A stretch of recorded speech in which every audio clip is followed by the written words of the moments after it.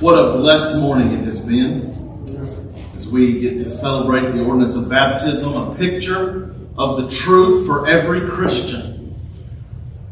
We have died with Christ, we are buried with Him, and we are raised with Him to live and walk in the new life that we have in Him. As we return this morning to 1 Peter chapter 1, this picture in baptism is exactly what we've been studying in our Sunday morning series through 1 Peter. I know some of you are thinking, as someone asked me this week, how long is this going to take to get through 1 Peter? We're only getting to verse 4 today, and we've been here like 5 weeks. I don't know how long it's going to take, but we want to take the time to dig out each and every precious doctrine that is before us. So we're doing that. We've seen so far in our study that resident alien Christians are chosen of God. We are the elect of God.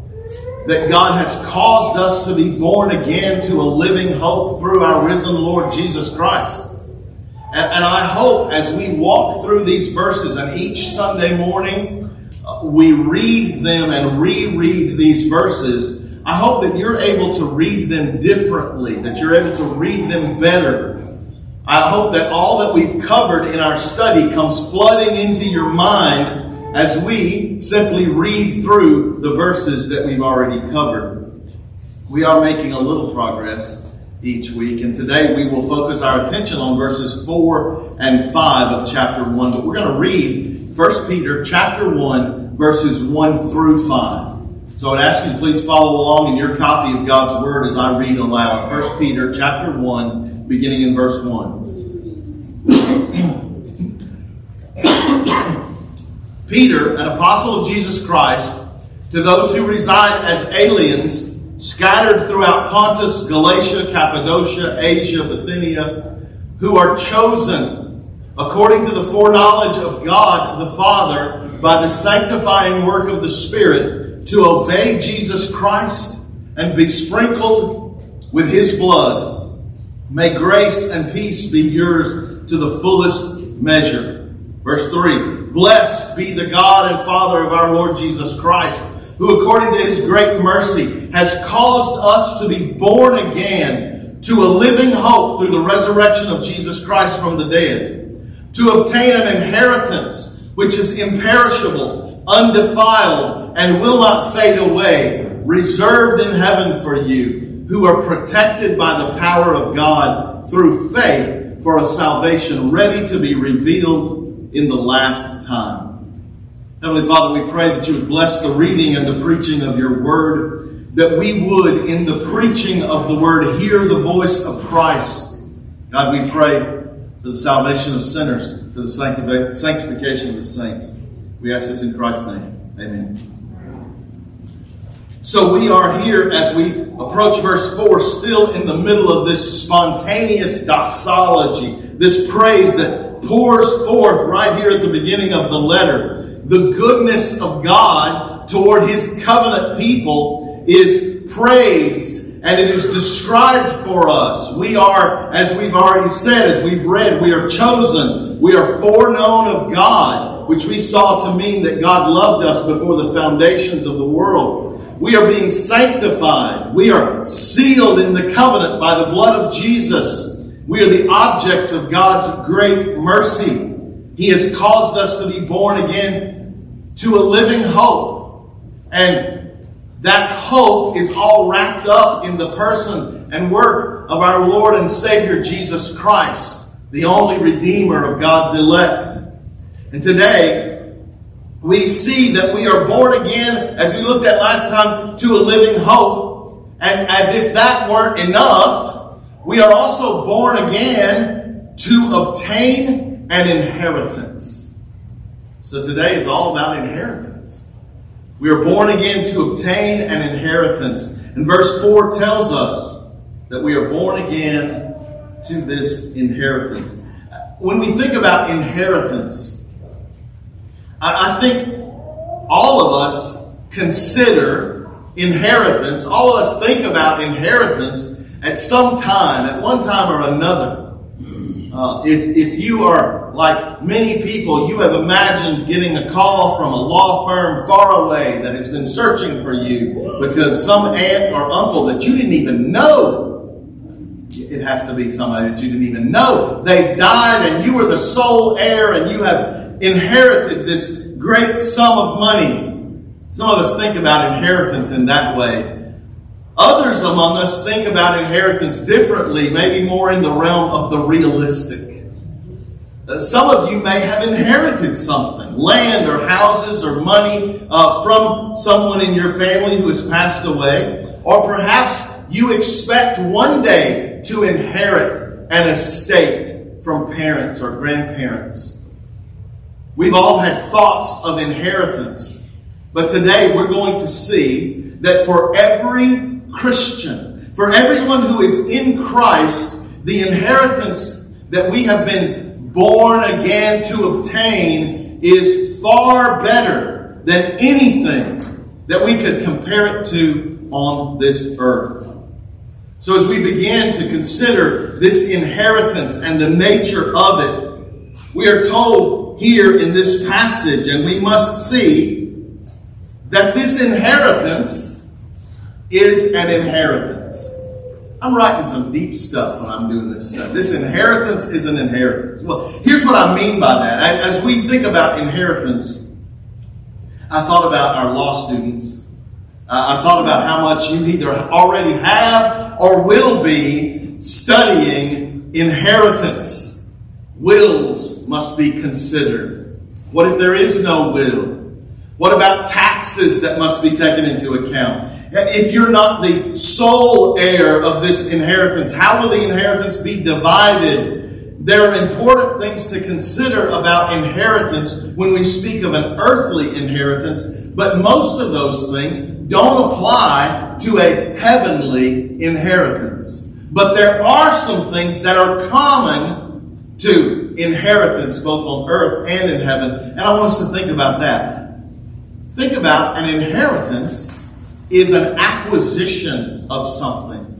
An inheritance means that you are gaining a possession that you did not have before. You're getting something. An inheritance, as we use the term, it's normally used to describe a benefit, a good thing. Inheritance is a good thing. So the fact, Christians, that you are born again to obtain an inheritance, this is more good news for the Christian. This is good news. An inheritance is the acquisition of something. Secondly, let us consider that an inheritance, earthly and heavenly, an inheritance is not an earned asset.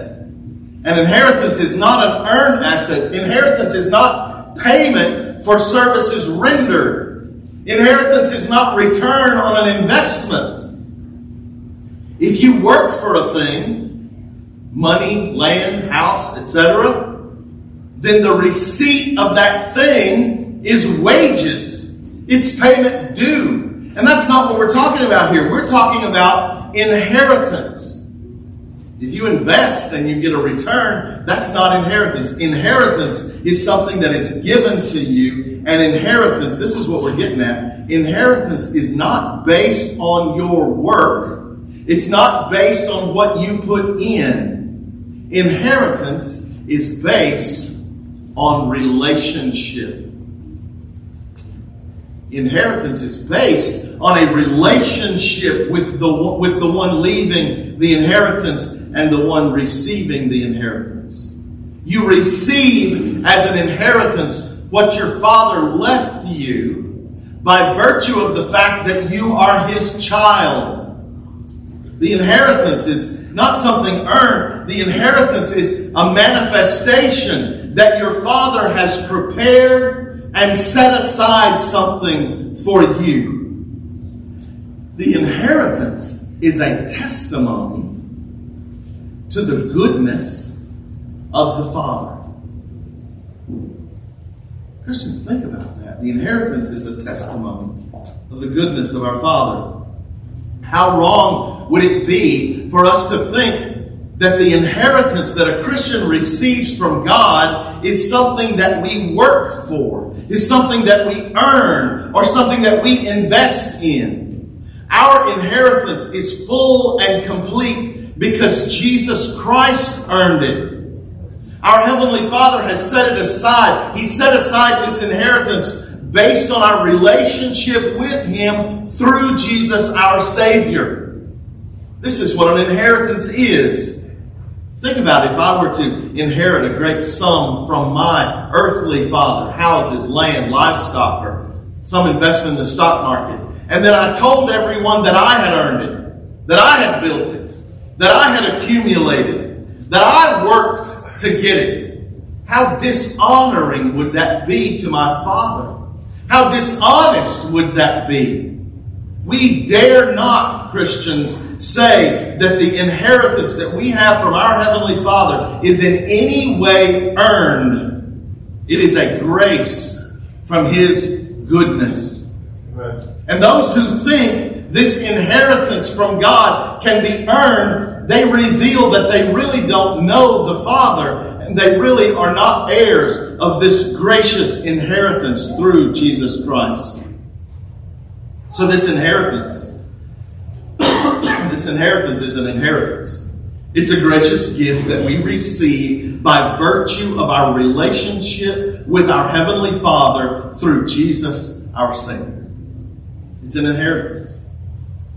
And by the way, one reason that Jesus had to take to Himself a true body and a reasonable soul and become a member of the human race, to become our brother in humanity, one reason is that Jesus is the rightful heir.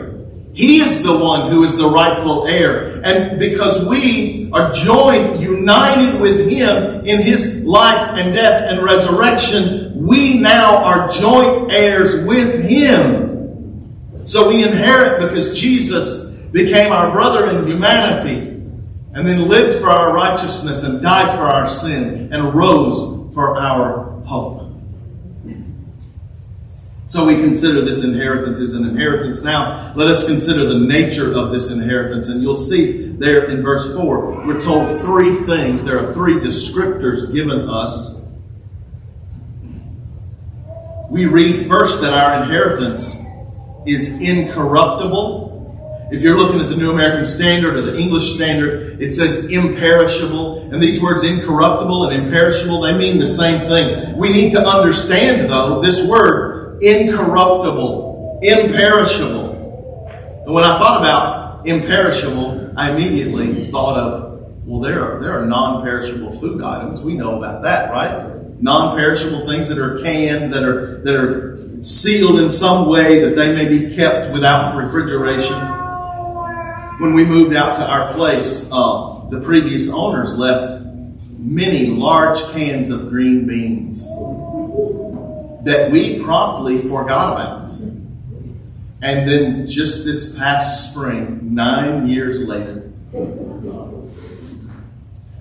there was no disaster. We very carefully, so as not to disturb the can, we very carefully disposed of that food because it was ruined. Even though it was marked right on the side, non-perishable, guess what? It perished. It was no good. And even when we see non-perishable food, the best you're going to get is about 5 years. That's the best you're going to get. So when we use the term non-perishable, and we're talking about those kind of things, that's still perishable. That still has an end.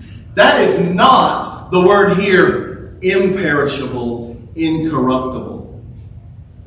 This word, imperishable, incorruptible, this means that this inheritance will not perish or be corrupted, and it cannot perish or be corrupted. You see, both of those things apply. It will not and it cannot perish. It cannot be corrupted. Consider any other thing on this earth.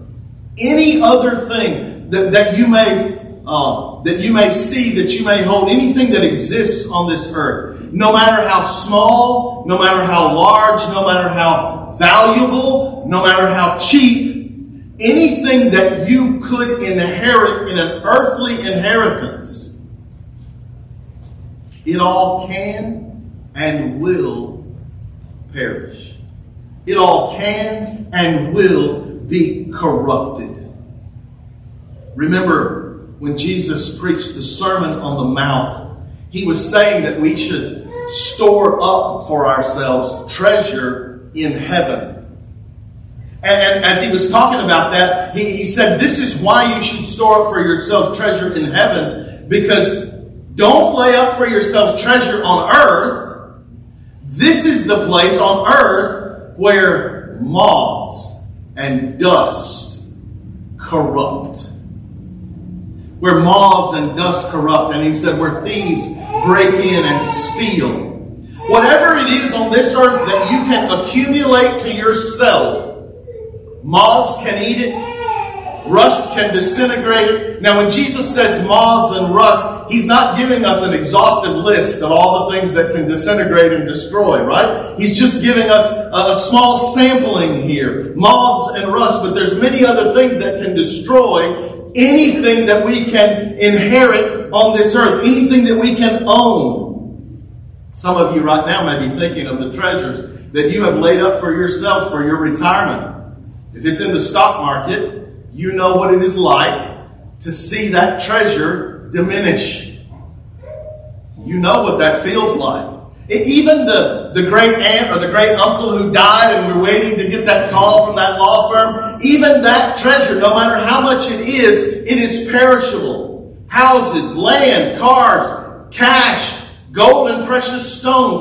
If it's not perishing in a way that we can see it, it will one day burn with fire. Everything that you can collect to yourself is perishing. Everything is corruptible. Hold any treasure on earth, and it will seem like you are at the brink of disaster. At any moment, you might be left with nothing. And this is always true of earthly possessions. 100 years from now, someone else will own whatever it is that you own. It's always true. This is the nature of earthly treasure, of earthly inheritance. The Christian, the inheritance that we have in Christ Jesus is unlike anything in this life. It is incorruptible. It is imperishable. The inheritance from Christ cannot and will not be corrupted. So we have this incorruptible description of our inheritance. And secondly, we see that the Christian's inheritance is undefiled. Undefiled. Again, this cannot be said by anything in this life. I thought about defilement, dirtiness, if you will. I thought about what my mother used to say to me about money. Don't put it in your mouth. Don't put it near your face. You don't know where that's been. And then I thought, well, if we think about it, we might think of some places that it's been. And that's all the more reason to not put it in your mouth and not to think of it as a dirty thing. I wonder how many coins that are in your pocket right now have toured the intestinal tract of a toddler. You think about your dollar bills and you think about where they have been and have they been used for nefarious purposes. There's a reason that the Bible refers to money as filthy lucre. There's a reason for that. Even the land that we own, it could have, and perhaps it likely was, taken by force from some previous owner. Now it's yours, and hopefully you got it legally and morally, and owning it is not a sin, but there's something about that feels defiled. And I'm not saying that we shouldn't have money. I'm not saying that we shouldn't have land and other forms of wealth. The love of money, the Bible tells us, is a root of all evil. But money, or having money, is not evil. And I've seen people with a lot of money love money, and I've seen people with almost no money love money. The love of money is not just for the rich. The love of money is sin. Money is not sin, so we can own things, we can accumulate wealth, but something keeps us thinking of money on some level as dirty, as defiled. But the inheritance that we have in Christ is completely, absolutely undefiled. There is no hint of sin. There is no hint of wrong. There is no such thing in the inheritance that we have in Christ. We can possess this inheritance with no thought of defilement. Our inheritance is incorruptible, and our inheritance is undefiled. And then we see in verse 4 that our inheritance is not fading away. It is unfading. Incorruptible, undefiled, and unfading. This is the third descriptor. Like the others, this can't be said of anything else in this life. Unfading. Earthly things fade. I don't have it in my notes, but I just thought about we rent this facility, and they have asked us when we finish at the end of each Lord's Day to lower the blinds, because the sun coming in, and we saw this in the old carpet, the sun coming in bleached out the old carpet.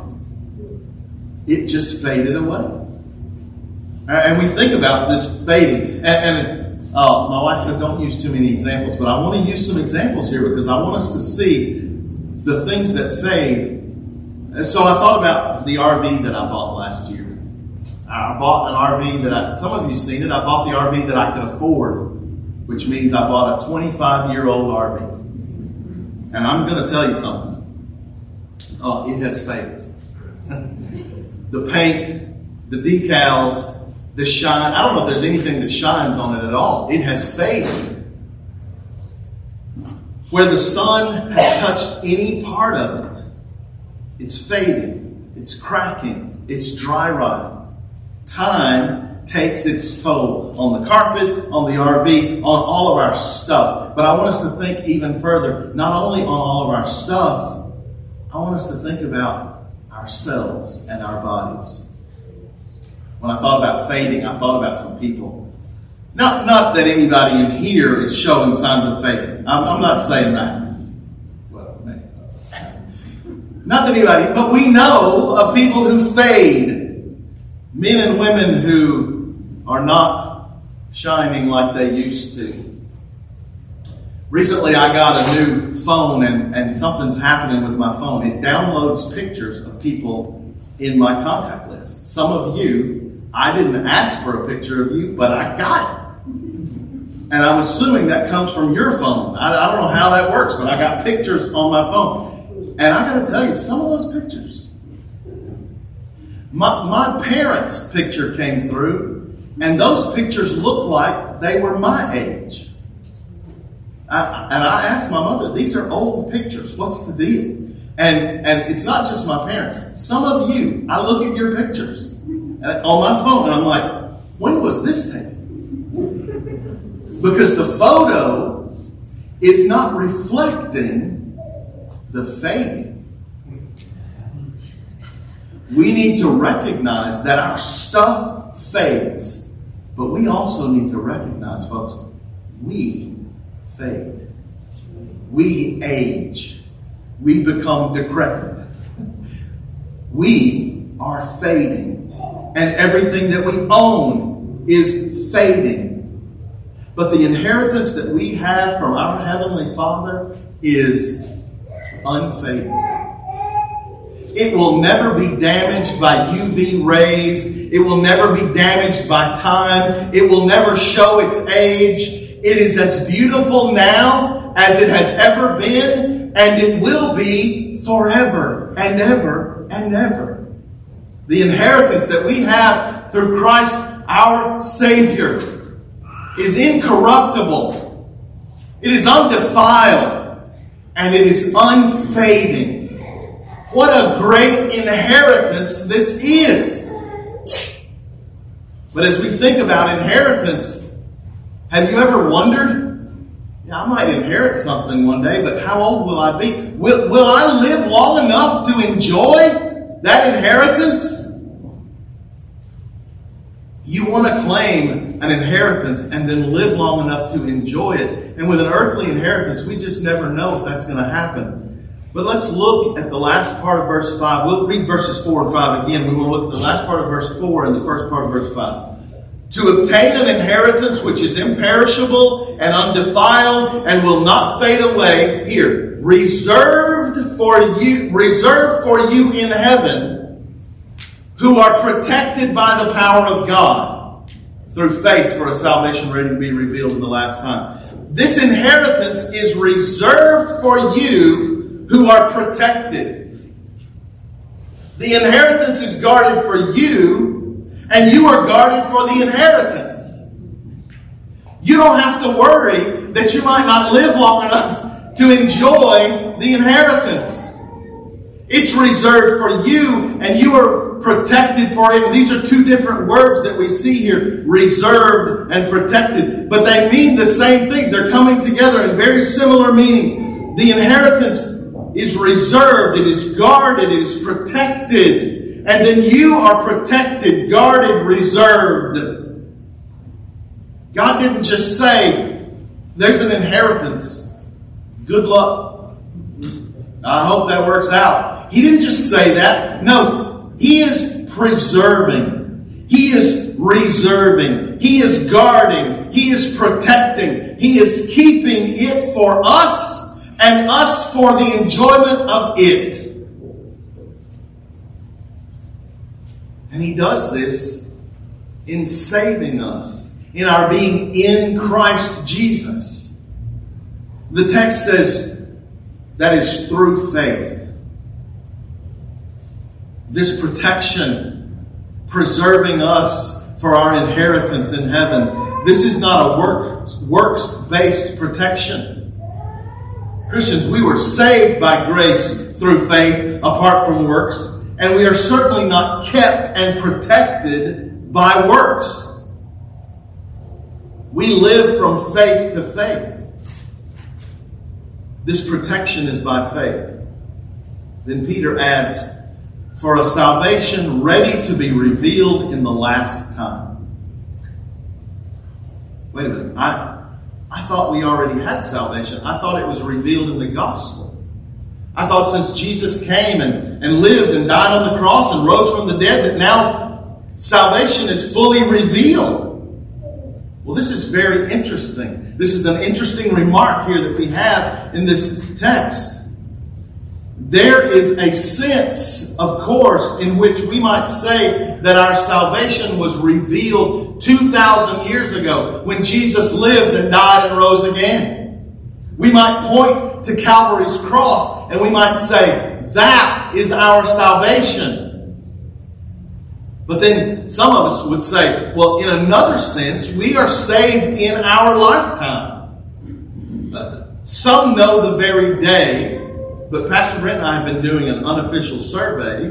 We think that most do not know the hour or even the day, but we know that we have placed our faith in Jesus Christ, repenting of our sins, and that we are His. And we point to that and we say, that in our lifetime is our salvation. And some might even come further into their life and say, well, I see my current life in Christ, I see spiritual growth by the Word of God and the Spirit. And we might say that while we were once dead in trespasses and sins, but today we're alive in Christ, we walk in newness of life, and we point to this growth in Christ and we say, this is our salvation. And now here Peter's pointing us to the future. While it is true that our salvation was revealed at Calvary, but not every aspect of it was shown on that day. As we trusted Christ in our lifetime, as we were justified By repentant faith, our salvation is revealed in a different way. It's further revealed. Another aspect of it comes out. And we can certainly say that even in our sanctification, as we are sanctified, this aspect of salvation is being revealed. But beloved, we need to keep in mind what Peter is showing us. We were saved. We are being saved. But one day, all this will be completed. All this will be finished. Satan and all the wicked will be cast into the lake of fire. And all those who believe in Jesus Christ will finally be with Him. There will be a new heaven and a new earth. No more sin, no more suffering, no more death. No need for a sun, because the Lamb will be the light.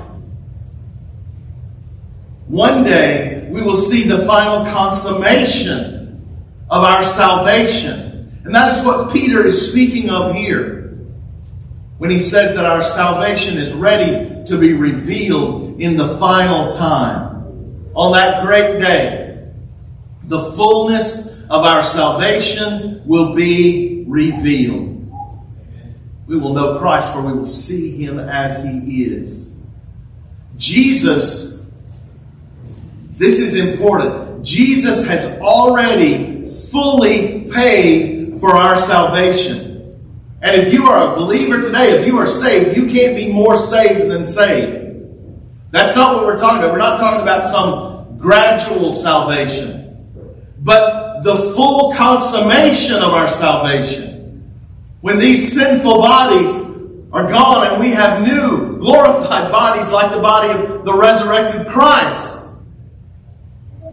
That day, the salvation which He purchased will be revealed in its fullness.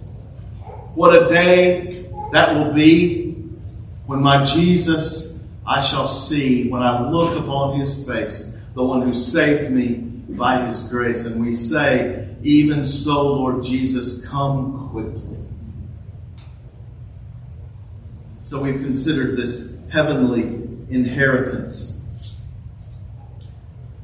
And as we consider this should bring every believer in Jesus Christ to a place of praise, to a place of gratitude toward our Heavenly Father for the precious heritage, for the precious inheritance that we have based on Christ our Savior. But it should also be an added enticement for those who do not know Jesus. When God saves a sinner, He doesn't just barely save a sinner.